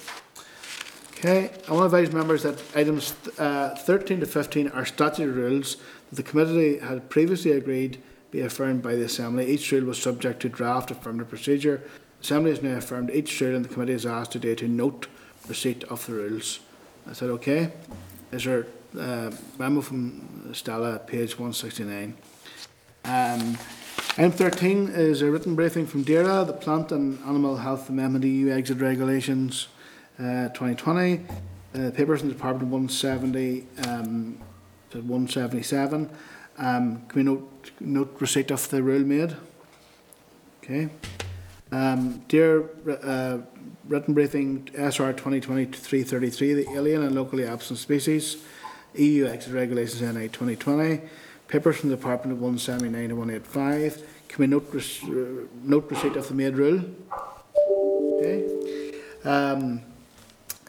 Written briefing item 15 on your agenda. Written briefing SR 2023-39, the Marketing of Plant and Propagating Material Amendment to EU Exit Regulations NI 2020. The papers in the department are page 187 to 195. Can we note receipt of this, of the made rule? Okay. Okay, item 16, written briefing from DERA on the avian influenza outbreak in 2021. The written briefing from the department on the outbreak is at page 197 to 201. I want to advise members that the department has advised that to date there have been 8 positive cases of avian influenza confirmed in wild birds here across 5 different locations, as well as confirmation on 2 commercial poultry holdings. These notifiable avian disease outbreaks in poultry are the first here since 1998 and the first ever involving a highly pathogenic strain of the virus. The department advises that it has detailed contingency plans for handling the outbreaks of exotic disease. The aim of the current contingency planning process is to prepare a comprehensive response encompassing all aspects of resource and planning necessary for the control and eradication of epizootic disease. The plans deals with the emergency command and communication arrangements and the measures adopted to deal with suspected cases, control and eradication, or epizootic disease confirmed in recovery, declaring disease freedom. DERA advises that it has robust disease surveillance programmes in place, compliant with EU legislation, to help prevent incursion of the major epizootic diseases, which includes targeted and passive surveillance and portal checks on animals arriving into this area. Avian influenza has the potential to have a significant impact on our poultry industry, international trade and the wider economy. Demonstrating freedom from disease is of major importance for international trade of live animals and product of animal origin. There is a minimal disruption to EU trade in poultry products, with the only condition being that poultry meat originating from the protected zone is restricted to the national market. Third country trade, however, has the potential to be significantly affected, with each trading partner unilaterally determining the scope of restrictions it places on NI poultry produce. Deer officials are working with counterparts in DEFRA to clarify concerns as they arise, for the purpose of supporting the industry to maintain market access. For retail trade, the Food Standards Agency have determined that the risk to humans from infection by poultry, meat or eggs is low. There are official controls in place for all poultry, meat and eggs coming from within the zones before they are placed in the market and considered fit for human consumption. Can I seek any comments from members? Philip, you've indicated there, I see your hand up. Chair, I think it was a welcome report, but I have a number of just questions that maybe I would suggest the committee could write back to the department. For example, it's saying that the Disease of Animals Order of 1981 provides legislative powers to DERA. When was that signed? 1981, so it would be useful to ask when the order was last updated and if there are any gaps. Also, in terms of legislation, saying legislation for disease has been laid to provide further powers in respect of those diseases which present risk and impact. So, I think we should be asking when this will come into effect. What further powers will the department have regards to the control and prevention of disease? And then, obviously, given the context of Brexit, we're aware of our vets and officials' challenge with regard to that. So it would be useful to ask, is the department the veterinary capacity to meet the challenges of this flu, particularly in the context of Brexit? And then also, in the report states that notifiable avian disease has been negated in a further 6 holdings in the north where suspicion was reported after veterinary investigations were carried out. It may be useful to ask for more detail on that. So that's just a number of issues or questions I would like us to write back to you on. Okay, Claire? Thanks, Chair. And just on it states that there's a minimal disruption to EU trade in poultry products, with the only condition being that poultry meat originating from within the protection zone is restricted to the national market. The third country trade, however, has the potential to be significantly affected.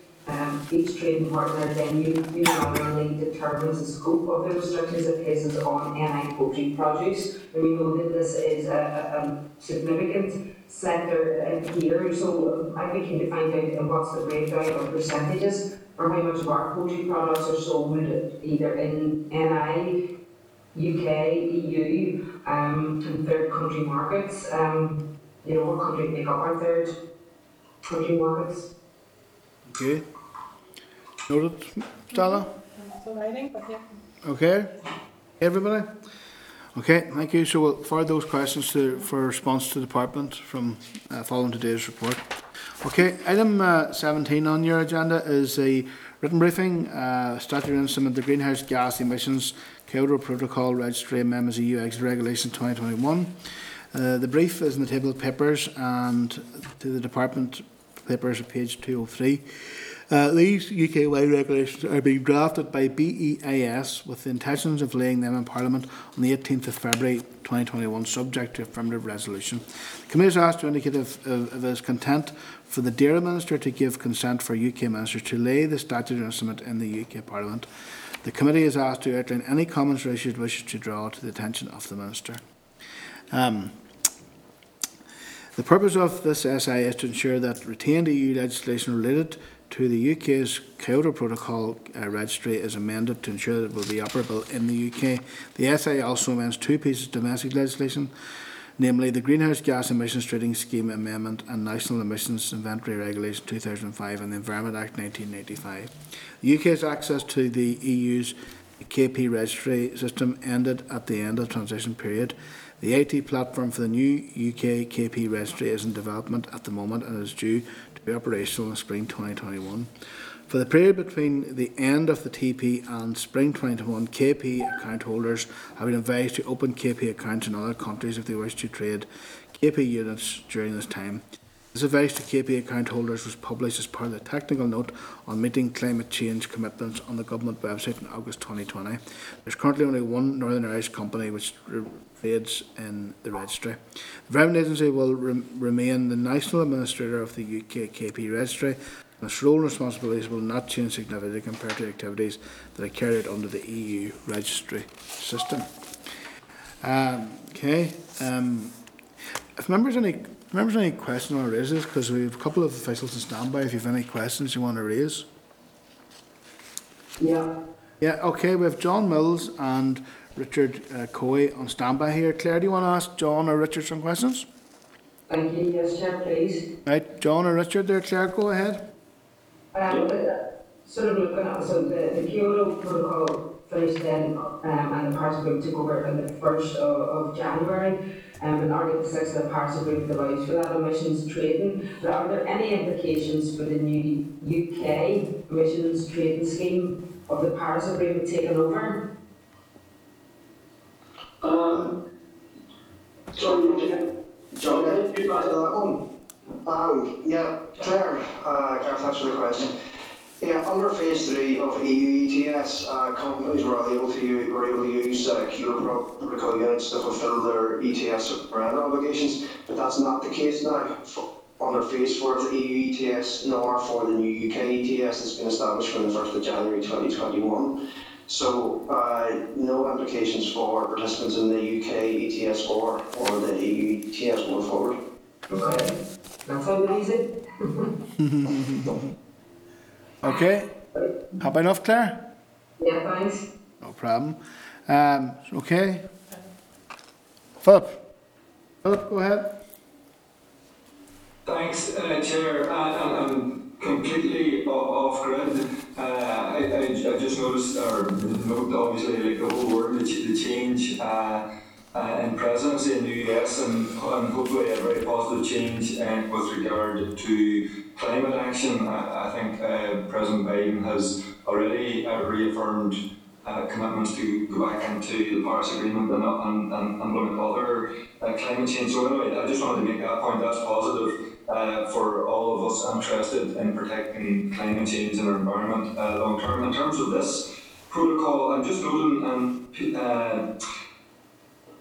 it's mostly about Britain staying in line with agreements made with the EU, but page 207 of the report, there are aspects of the SIE that you would normally have identified, maybe impacts, non-impacts with regard to Irish protocol, and there doesn't seem to be anything in there. So I'm just maybe asking, is that because there isn't any, or is there any other reasons why that type of paragraph that would normally be contained in these kind of reports isn't there? Yes, that's correct, Mr. McGuigan. There is no Northern Ireland Protocol implications. This is an international convention, and it's very much a withdrawal thing that basically required because the EU used to fulfil the UK's obligations and admin, and because the UK's left the EU, the UK needs to set up its own admin to comply with this. So that's all that's happening, and there's no Northern Ireland Protocol implications. Great job, thanks, John. Okay. Thank you. Thank you very much for your responses there, John and Richard. So, members, I can tell you note this essay as previously agreed. Great. Okay, thank you, John and Richard. Correspondence. I want to refer members to correspondence received pages 362 to 634 of your packs. I want to refer members to the correspondence from the Examiner of Statutory Rules in the table of papers and ask members to note that the ESR has now provided note on the following ESRs that are nearly out of their statutory period. The ESR does not draw special attention to any of these ESRs. SR 2023-03 EU Fertilising Products Regulations 2020, SR 2023-04 the Fluorinated Gases, Greenhouse Gases and Controls and Oxygen Depleting Substances Exit Regulations NI 2020, and SR 2023-19 the Seed Marketing and Fertilisers Amendment EU Exit Regulations NI 2020. Committee's already considered and indicated was content with these ASRs. Can I seek agreement to action any other items of correspondence suggested in the index, page 354 361? Okay. Okay, 19 on your pack is any other business. Does any other business members want to highlight? Yes, can I come in with one, yes, Claire? please? Yes. It's just going back to the Locks Agency and in regards to their status as a statutory consultee. If the chair is willing and members as well, could we write to the relevant minister and ask that they are specifically listed as a statutory consultee, because what we're hearing there is that they are generally consulted, but because they're not specifically listed and there's no mandatory duty to include them, that puts them at a disadvantage. And when we look at the fallout from the Mean Bog, for example, there's going to be many more examples out there as well, of course, that they don't have the same status for comeback or maybe legal comeback there in terms of judicial reviews or whatever, but I think that they're a very significant agency that do some really good work. So we're hearing there that in particular under Schedule 3 of the Planning General Development Procedures Order Northern Ireland 2015 that they could be listed. So could we write and ask if that would be reviewed by the Minister? Okay. Happy enough. Philip? Chair, just to raise the point that or follow up on the point that you raised earlier on in the committee about the news about the Agriculture Minister and his battle with cancer. I think it might be appropriate that as a committee we wrote to the Minister wishing him well through this, him and his family well through this seriously a worrying time for him. Yeah. Great. I just was about to propose that myself, so you get in ahead of me, Philip. So, yeah. I think, are you okay? 100%. I think everybody would agree with that, wouldn't they? Yeah. Absolutely. Get that done as a matter of priority. So, okay. So, members, we're just finishing off here now, but we just have to go into closed session briefly to discuss the Forward Brook programme and our approach to the Common Frameworks document. Common Frameworks.